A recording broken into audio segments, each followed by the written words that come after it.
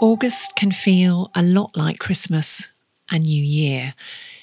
Lots of people away or off work, on holiday, and that makes it a perfect time to reflect, refuel, and be ready for a freshly purposed September.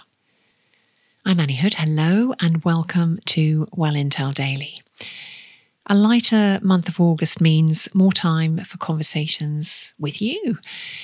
If you need a sounding board or some direction on your September forward strategy, you can find me at wellintellect.com or DM me in the socials.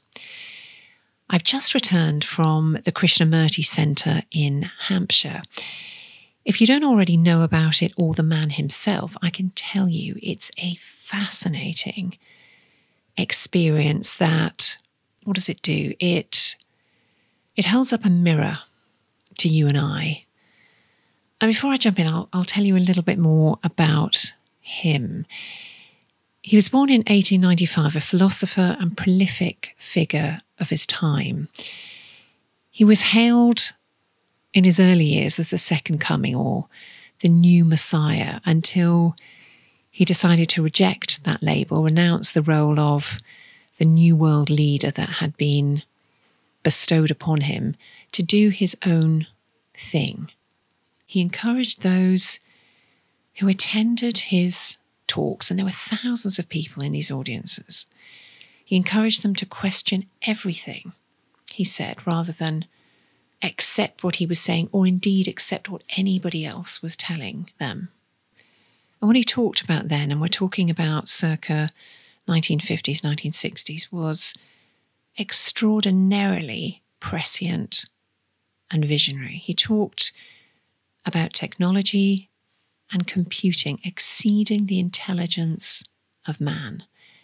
His teachings are as relevant now as they were then, perhaps even more so.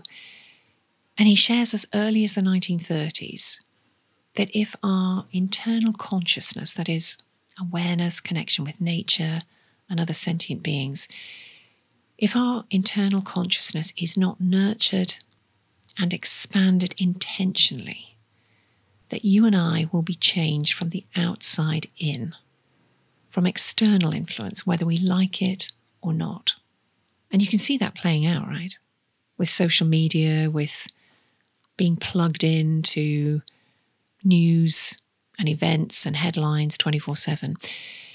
And this matters to us, to you and I, because if we let it happen, we lose agency. In other words, we give away our innate intelligence, like letting a muscle wither away because of not doing exercise. So today, on the first day of August, I invite you to ask yourself a couple of questions over the course of the month. How are you nurturing your own consciousness? And what does consciousness in your business look like? Do send me your thoughts, answers, further questions. You can put them in the socials. You can email me personally, whatever you fancy. I would love to know, and I'd be delighted to help you work through what that means for you. Tomorrow, I'm thinking about whether radical from an assortment of disparate perspectives will become mainstream. This is the podcast that explores big picture themes and what they mean through a well-being lens. Be well.